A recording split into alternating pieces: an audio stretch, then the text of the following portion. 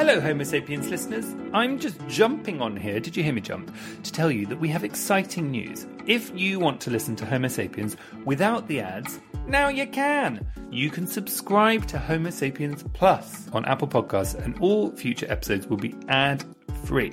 How do you sign up? Well, go inside your Apple Podcasts app. Go to our Homo sapiens homepage, and the option to subscribe to Homo sapiens Plus for £1.49 a month is there. There's also BT Dubs, a 7-day free trial available, so you can try before you buy, which is my favourite. I like to do that in the supermarket whenever they've got a little snack being handed out. Anyway, I digress. Hello, part 2 of our lovely chat with Lily Cole. Activism, environmental stuff, very interesting chat. Here it is. You said that you came to a new understanding of your relationship with acting, and I wondered what that was, because you obviously started acting a long time ago. I think it's that when I came to it very organically, in that I was quite innocent to the industry, and I just really loved acting as a kid from kind of a young age in school. And then when I started modelling, I was sent scripts, and so it sort of just happened organically that I started exploring that space and felt really drawn to it, and was really lucky to immediately get cast in some amazing projects with some amazing directors like Terry Gilliam, Sally Potter and others. And I think because of that, I then sort of went into the industry more, and that didn't feel right in some way, because it felt like I kept auditioning for things that didn't actually feel like the right things for me to do. But I should be trying to do, because that's what you're supposed to do if you're an actor working in the industry. And after quite a few years feeling, and also I guess spiritually, I sort of believe in manifestation, or just the flow of things, and allowing things to sort of flow and not trying to force things to happen. And it felt a bit like I was being a bit too desperate, I guess, for want of a better word, in trying to make stuff happen. And then simultaneously I started getting more behind the camera, so I started directing short films, and that felt really, really good. And I think as my interest in filmmaking shifted more to behind the camera, and I'm still very much sort of putting energy into that side of things, I decided to sort of step back from trying to act, if that makes sense, and just And in doing that, weirdly, then got sort of, stuff was to get sent that felt resonant. And last year I did a couple of projects that were actually amazing and reminded me why I love acting so much. And that feels like a healthier way to approach it. Interesting. Yeah. I'm also so lucky that I don't depend on it financially as a job, and I never have. Whereas obviously that's very different for actors who it's it pays their bills. So I've always approached it a bit more as an artistic kind of sideline to other things I do. Yeah, I mean, I think that is for one's own ability to live in that heavy rejection world of acting, which is I think there's some crazy statistic, only 4% of actors on the planet are working at any given time. I think it's even less. I think it's 1% or something even crazier. Really? And then even when you're acting, even when you get the job, you're often not acting a lot of the time. You're sitting in a trailer or doing your makeup. Yeah. So it's kind of amazingly and it's an amazingly absent job to be doing. But amazing when you're doing it. But all I know is that now when the right thing comes along, it's awesome. I did a film last year about Hilma af Klint, the Swedish artist. And it was ticked every single box of the things I'm interested in, and it gave me permission for a few months to just dive into a whole other world and way of thinking, and I think it's that I love. It's the permission to be someone else, or to explore a version of myself that does exist but I don't necessarily operate every day. So when it sings, it's great. Yes. And also, is it if you went from modelling into more full-time acting, you're kind of going from one thing into a very other similar thing, which is about you being picked for something by other people. I'm talking about the industry side of acting that you were in with the managers and all of that, when actually at that same time you were beginning to discover other things that you wanted to do around sustainability and actually having a bit more agency in your own life. So maybe that... Yeah, I think the lack of agency was definitely a big... I like to be master of my own ship a bit, and I think there was a lack of agency that was the bit that was sort of driving me nuts, and maybe why I liked directing so much more, because I could, if I didn't like the idea that I was having to wait for permission to be creative. It's like, I just want to be creative. I don't need to I don't want to wait to be told I'm allowed to be creative now. That sort of felt nonsensical. Let me tell you a little bit more about Hilma, because I think you're going to like this story. Okay. So, do you know anything about it? No, nothing. Okay, you might recognise her work when you see it, because it's a sort of amazing artwork that gets put on Instagram a lot, for example. But she's considered probably the first Western abstract artist. She was working kind of late 19th century into early 20th century. Hilma Can I Klint. Google image her while you... Please do. How do I spell... Hilma, Hilma, and then Af is AF, and then Klint. CLINT? Okay. Yeah. Just getting a visual up. So she did this incredible, and they're all huge, these paintings, super colourful, super abstract paintings at a time before Kandinsky, who's previously been considered probably the first Western abstract painter. I studied art history in university, and her name didn't come up because she wasn't very well known until quite recently, partially because she didn't publish any of her work in her lifetime and wrote in her will that it wasn't to be published for several decades later. And so it's only recently emerged, and the Guggenheim in New York did a big show for her a few years ago. And it sort of caused a bit of a rewriting of art history. Wow. And then the plot thickens, because it turns out she didn't entirely do her work by herself. She was working with a group of 4 other women, and they called themselves the Five. And they met over a course of 10 years every week, and they held kind of seances where they were very spiritual, and they would try and speak and communicate with spirits and channel ideas, messages. And it was through those seances that they got the message they needed to do drawings, and they started off doing these quite abstract drawings. And then at some point Hilma was given the message that she needed to do paintings and kind of take that work into the painting space. She was probably a lesbian, and there was probably quite a lot of queerness in that group. Some of which we know for sure, and some of which is more speculative. And everything they were doing was very, very secret, because obviously it was at a time where, women weren't empowered, queerness wasn't allowed, women weren't necessarily, the art they were doing was super weird and radical.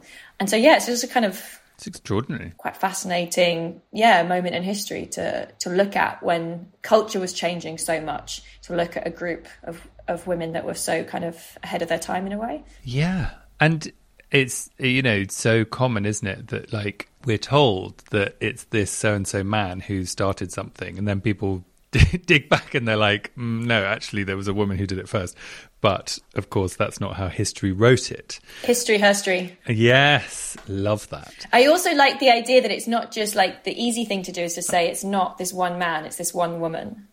And there's some truth in that, but I sort of like it even more to go, maybe it's not just this one woman. Maybe that idea that it's one singular genius is also really flawed. It's all amazing kind of achievements are collaborative and collective. No one works in a silo. And so getting away from this kind of idolization of a singular hero also feels important in a way. Yeah, and actually that does heavily relate to stuff to do with the environment as well, because I was watching that. Do you remember Meghan Markle and Harry? Meghan and Harry? Who? Did Meghan... they did an online summit about many things, sustainability and various things. And one of the things they were saying on there's this guy who has this thing called Man Cave in Australia, which is sort of trying to get men to be less toxic, I suppose. But just saying how part of the issue is that we center ourselves in everything. And so with the planet and all of that, it's how can I get more? How can I get more of this? How can I make this all about me? And actually he was saying, to be honest, what we need to really understand is that we need to work out how we can serve the planet. And are we ever going to get there? I don't know. I don't feel like we are. Oh, it's such a good and interesting question. Not that are we ever going to get there? That I can't answer, but the ego bit. What? Do you know, the more deep I get into the climate world, the more I've seen big egos in it. And that's really sad and disheartening to see that there's also interesting a lot of ego in activism sometimes that I think is deeply problematic. I don't think social media helps that, you know, the kind of new woke social media culture too, that's so individualistic in terms of people's profiles and stuff. It made me think when you're saying that, I wrote in my book, Who Cares Wins, which looks at environmental solutions, amongst many different solutions. I wrote quite a bit in the end about like Indigenous culture and what we might learn from Indigenous cultures. I wrote about an experience of going to the Amazon and spending time with the community called the Awanoa, and also we interviewed two of the members of the Awanoa community for the book. And it came back to mind actually when you were saying that, because I had such a strong experience. I had many experiences with them in the Amazon, but one of them was a kind of sense of dissolution of ego and a sense of being really deeply connected to the natural world around me. I mean, I drunk ayahuasca and I was in the middle of the forest. Like, I'll caveat it with that. That definitely helped in the process. But it was such a powerful shift to, I went from being quite I was dancing because this amazing woman, Putani Yawanoa, who I interviewed for the book, she dances a lot. And I was dancing with her and others, and I was feeling incredibly self-conscious. And at some point that just shifted, and I stopped being self-conscious and sort of suddenly felt very, very connected to the whole kind of reality around me of the other people and the forest, etc.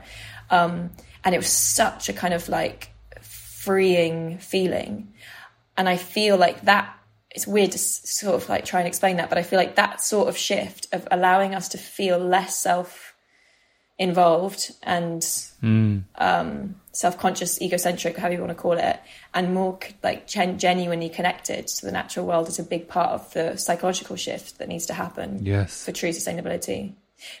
Do you know, have you ever come across Timothy Morton's work, Queer Ecology? No, I know that you've spoken about it, though. I'd love to talk more about it because it's fascinating. So he has a really amazing essay, I think it's available online, called Queer Ecology, where he sort of, in quite philosophical terms, just talks about how like all of life is queer, and like there's not hard kind of binaries, and there's not like we don't end where nature begins. We are one continuum, biologically speaking, with nature, and that everything is very fluid. And that just, I don't know, that sort of feels like a healthier, maybe, way to understand our relationship to nature, that we are part of nature and connected to nature and connected to other species, rather than this kind of separate, often considered like superior species, you know? Yeah, we're very arrogant, aren't we? We're here. We're a certain number of people on this planet. How many people are there? Nearly 8 billion now, I think 7.5 billion. Yeah. 7.5 billion. Up, yeah. And we think that we, the 7.5 billion, should get every other being on the planet to work for us, for our needs.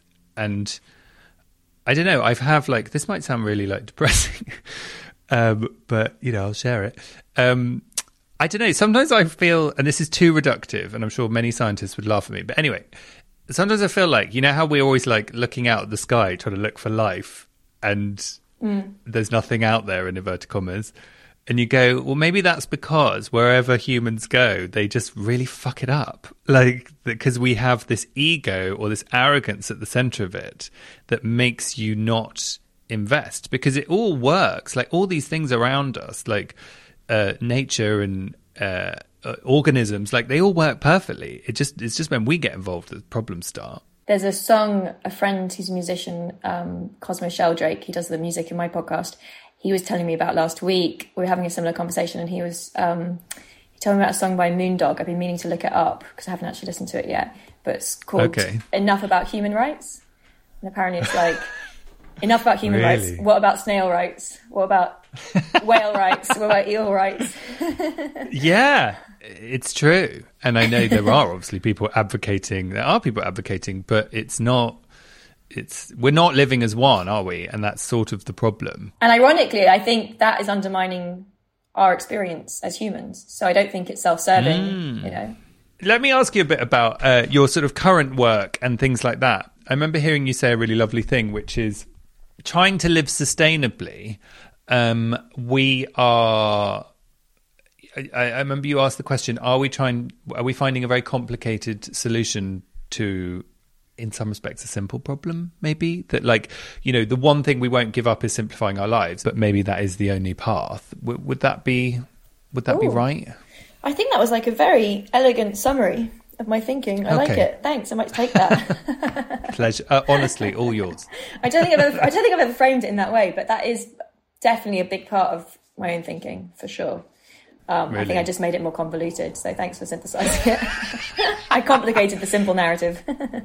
I do think there is a massive tension, and I write about this kind of throughout the book, between a kind of a part of the environmental movement / conversation, which is how do we keep the standards of life and the type of life and the lifestyles that we are accustomed to and we expect and we want to improve and we want to grow and we want other people to have.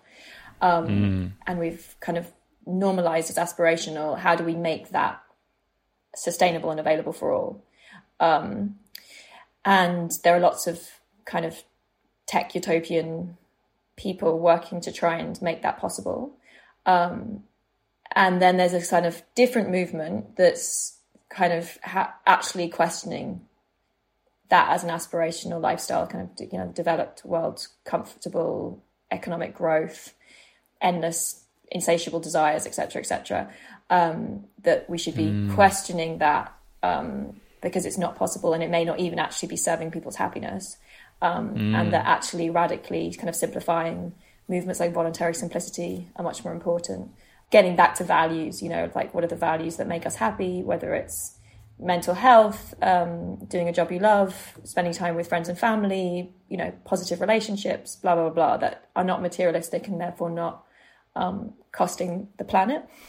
And I think that tension, there's a very good book actually on that tension called The Wizard and the Prophet that I reference. And I sort of am looking at both sides of that tension. So interviewing the Elon Musks and the kind of capitalist machines that's trying to greenify everything, and then also indigenous groups and people like my friend Mark Boyle, who lives completely off grid, and like the kind of, it's a very different way of thinking about environmentalism. And I try not to be prescriptive, so I try and look at all sides, because I think that probably we need a bit of everything. But I think probably in my heart I lean more towards the simplification narrative, because I think that actually that's probably going to make us happier in an ironic way. And I don't mean poverty, you know, I'm not trying to like glamorize poverty. I think that obviously we need to like meet basic needs, but I think the emphasis on consumption and material ways of kind of sorry, my cat just jumped in. Who's that? This is Luna. Hi, Luna. I've just been away for 2 weeks, so we're very happy to be reunited. Oh, that's cute. My dog was in here a minute ago, but he got turfed out because he was barking. Go on, sorry, carry on. Yeah, I just think that there's so much, like the excess kind of consumption materialism is not actually making people happier. And so I think a more fundamental questioning around what is the point of being alive? Like, what do we want to do with our time on this planet? And what are the priorities and the values that are important is maybe the more important piece of the puzzle. Because I think fundamentally it's a psychological crisis or a spiritual crisis, and that the climate crisis is sort of is a symptom of that. And if we don't deal with the kind of root cause, if we just manage to like electrify everything and have a green version of consumerism, I'm not sure that will actually bring us some promised utopia.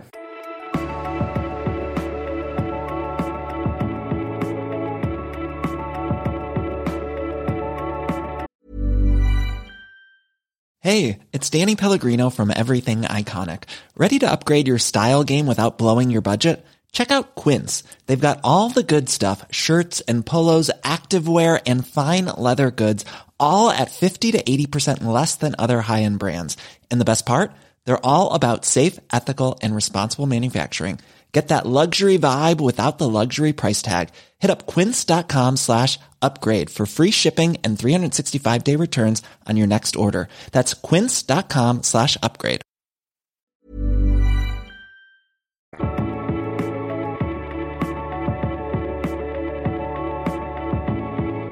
It's sort of overwhelming. I mean, it is overwhelming. I find it overwhelming. Modern society is so complicated. I was just in Chile, and one of the things I did while I was there for this UN conference in Santiago I'd been asked to go to. But whilst I was there, I travelled up to the north of Chile, to the Atacama Desert, to meet this indigenous woman, Sonia Ramos, who I'd written about in my book and researched a bit when I was writing the book, who's been protesting lithium mining in that region because it's one of the biggest kind of sources of lithium in the world. And I was really interested in trying to understand why she was protesting. She's walked across Chile as part of her protest, and she's, I don't know, around 70 years old. Wow. Because lithium is booming in large part because of the green agenda. So the kind of push for green technology and the push for renewables, the push for electrification, electric cars, etc., is driving huge demand for lithium because lithium is used for a lot of the batteries. And I've been a big part of trying to like push for net zero and push for, I mean, I'm not saying I'm not taking responsibility for it. I'm saying, but that's been a big focus of my work, has been like... I have got the climate crisis resting on my shoulders while juggling being in the Split. Hello. Yes. No, I guess what I'm trying to say is I've been like personally advocating the need to get off fossil fuels ASAP and commit to net zero, etc. And I still stand by that because I think the information around it, you know, the fossil fuel situation is just absolutely like critical. But I sort of wanted to understand, well, at what cost, right? And what is the kind of impact of the big drive now for lithium on the ground? And that, I think that experience, I mean, it was very complicated, as these things always are, and I'm sort of still digesting it, but did for me like reiterate this conversation we're having, that like if we just swap out all of our fossil fuel cars for electric cars and continue as we're doing, of like buying new every 10 minutes and churning out, whether it's phones or cars or clothes or whatever, that don't last more than a few years, whatever it is, and then kind of get wasted, that we're just going to end up in the same problem in a different way. And there was also in Chile, it's the second biggest importer of used clothes in the world, the first being Ghana. And they get now nearly 40,000 tons of used clothes from around the world get shipped into Chile every year. And a huge proportion of that just end up in these like absolute mountains of clothes in the desert, some of which is burned. If you Google it, you'll find the imagery, and it's absolutely insane. It's like, at what point did fashion become a waste product? Yeah. Like, did clothes become waste? It's like, it's so nuts. I mean, statistically, they say that around 3/4 of the clothes bought every year, and there's 80 to 100 billion garments being bought every year, about 3/4 end up in landfill. So it's 3/4 of what's produced ends up in landfill. Yeah. And it's billions of garments every year. I've just sent you a link to the BBC thing. Lily, I've never done a podcast like this where we look at links, and I always sorry, like, it's really No, it's my I like geeky it. side coming out, but it's not very good for your listeners, I think. Well, what we'll do, listeners, is these will all be in the show notes, so you can look along with us. Oh my god! So I'm looking at huge mountains of clothes, and it's now there's a drone shot, and it's getting bigger and bigger, and it's funny how this stuff, even though it's on BBC News website, the link you sent me, like this stuff is opaque. People don't know. And apparently this has been going on for decades, and that it only was in the BBC about a month ago. So it's taken a long time, I think, for this, to start to even begin to kind of scratch at the surfaces of us on having some awareness of. Slightly changes the subject, but it's very related, which means it's not changing the subject. I have been a long time admirer of you because I saw what you started doing a long time ago, like during modelling and then sort of coming out of modelling and starting to do things to do with sustainability and things. And I love people who are a bit polymathy. I love people who are trying to create some change, people who have huge positions of privilege and success and think, how am I going to do some good with it? I just think it's wonderful. So massive admiration for you. And I do think it's interesting how those people often get attacked quite a lot for, oh, well, so, how often do you buy clothes? And it's, what is that about? Because that's really a hiding to nothing. If someone's trying to talk about sustainability, I know we're trying to look for hypocrisy, I suppose, but do you get a lot of that? I think I definitely have had a lot of that in the past. I think now I'm less aware of it because I guess I bubble myself a bit more. Like if I write an article, I just won't read the comments underneath because I sort of anticipate there'll be a lot of that in it, and so I sort of shield myself from it. And I considered not publishing my book because of these fears. Like I thought, like, oh, I know I'm a hypocrite, and I know people are just going to like call me a hypocrite. And so am I just like putting myself in the firing line? And I sort of overcame that by recognizing that actually the issues are more important than me being self-involved and egocentric about worrying about, you know, it felt quite like a self-involved narrative to be like, oh, I'm going to get attacked, therefore I shouldn't speak. And so instead I just tried to name it from the beginning and acknowledge like, I am a hypocrite. But FYI, it's almost impossible to exist in our system today and not be a hypocrite. And that's part of the problem. And we need to make it easier for people to participate in ways that are not destructive. And I think the whole hypocrisy thing too has also been used, and I hope it's dying down, because I think it's been used a lot by the media to shut people up. It's like a very convenient way to stop environmental conversations happening, because you can always say, yeah, but how did you get here? Did you get in a car? Did you do this? Did you, you know, and it's like, unless you are like my friend Mark Boyle, who literally has no electricity, grows his own vegetables, lived off grid, as soon as you participate in the system, there is a version of hypocrisy, however small or large, that's going to be enacted. And so it feels like a very convenient way to shut people up, you know? And I don't think that's helpful at all. Because you know that like people will be like, well, I bet he's got a phone, you know? And it's like, well, hang on a second. Yeah. You know, and also the irony that what that person who's criticising you wants, I imagine, is using some electricity to be on the Daily Mail website or wherever they were. And also the irony is that what they want from you in order to follow through on their comment is for you to go back to just using as much electricity and all, you know, all the stuff as possible, which is like, well, then no one's solving the problem. So hang on. And also I think it's just getting into the dynamics of like finger pointing, guilt. Like it's like shifting blame between individuals rather than us, I think, being a bit more compassionate to each other and going, you know what, none of us are perfect, or very few of us, and it's very hard to get this right. We need systemic change, and how do we work together to get systemic change? And I think that's the conversation that needs to be had, that's much more collective and looking at kind of political policies, corporate policies, rather than putting the onus on individuals so much. There's some interesting studies that came out that suggest that the whole concept of a carbon footprint was born from the marketing agencies of fossil fuel companies, that it was a kind of like ingenious move for them to put all the onus on individuals and to kind of set up this idea of a carbon footprint that we have to each take responsibility for. It sort of like gets them off the hook in a way. And I think that's fairly well documented now, which is kind of mind-blowing that that's where that came from.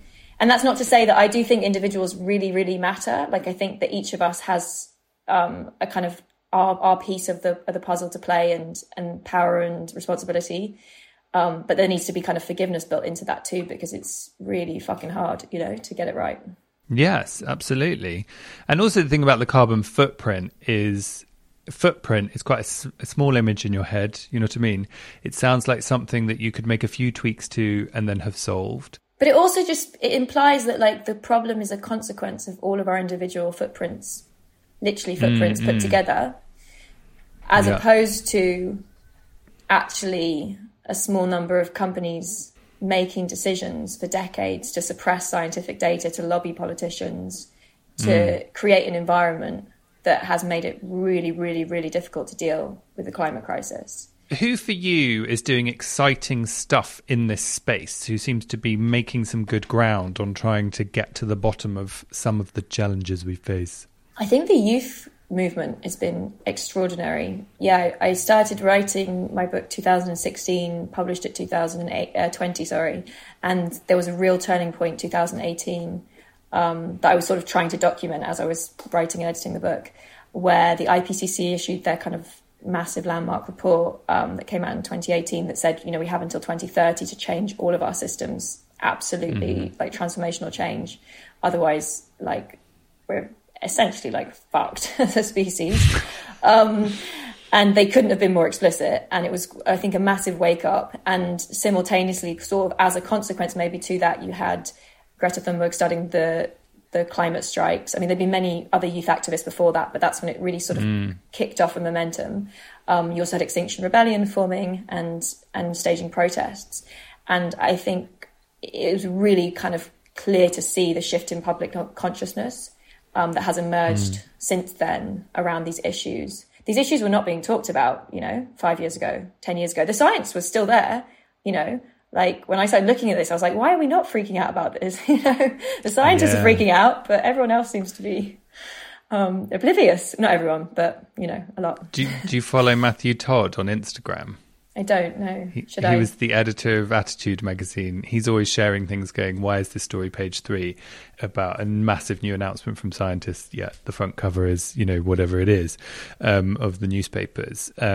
He's a good follow if you want a wake up call every morning with your cup of tea. I'm always like, oh God, we're doomed, which then makes you feel a little bit helpless. Indigenous leaders also is the other group I look a lot to, and I've spent time trying to learn from and speak to. Not to generalize them; they're obviously very diverse, but I guess I'm very interested in alternative ways of seeing the world to the ones that our society gives us, that respond to the nature around them because they're surrounded by the nature rather than so detached like we are in concrete. And also have managed to survive for thousands of years, sometimes tens of thousands of years, sustainably. Yeah, there's a lot to be learned. That was lovely. What a great chat.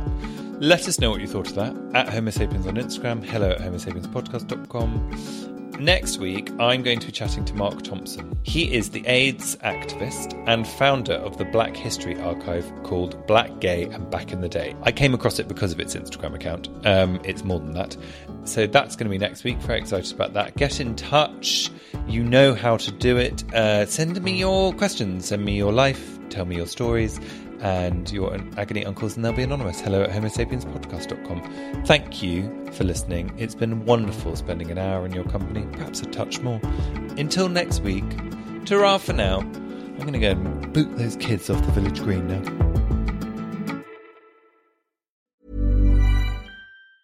Hey, it's Danny Pellegrino from Everything Iconic. Ready to upgrade your style game without blowing your budget? Check out Quince. They've got all the good stuff, shirts and polos, activewear, and fine leather goods, all at 50 to 80% less than other high-end brands. And the best part? They're all about safe, ethical, and responsible manufacturing. Get that luxury vibe without the luxury price tag. Hit up quince.com/upgrade for free shipping and 365-day returns on your next order. That's quince.com/upgrade. Powered by Spirit Studios.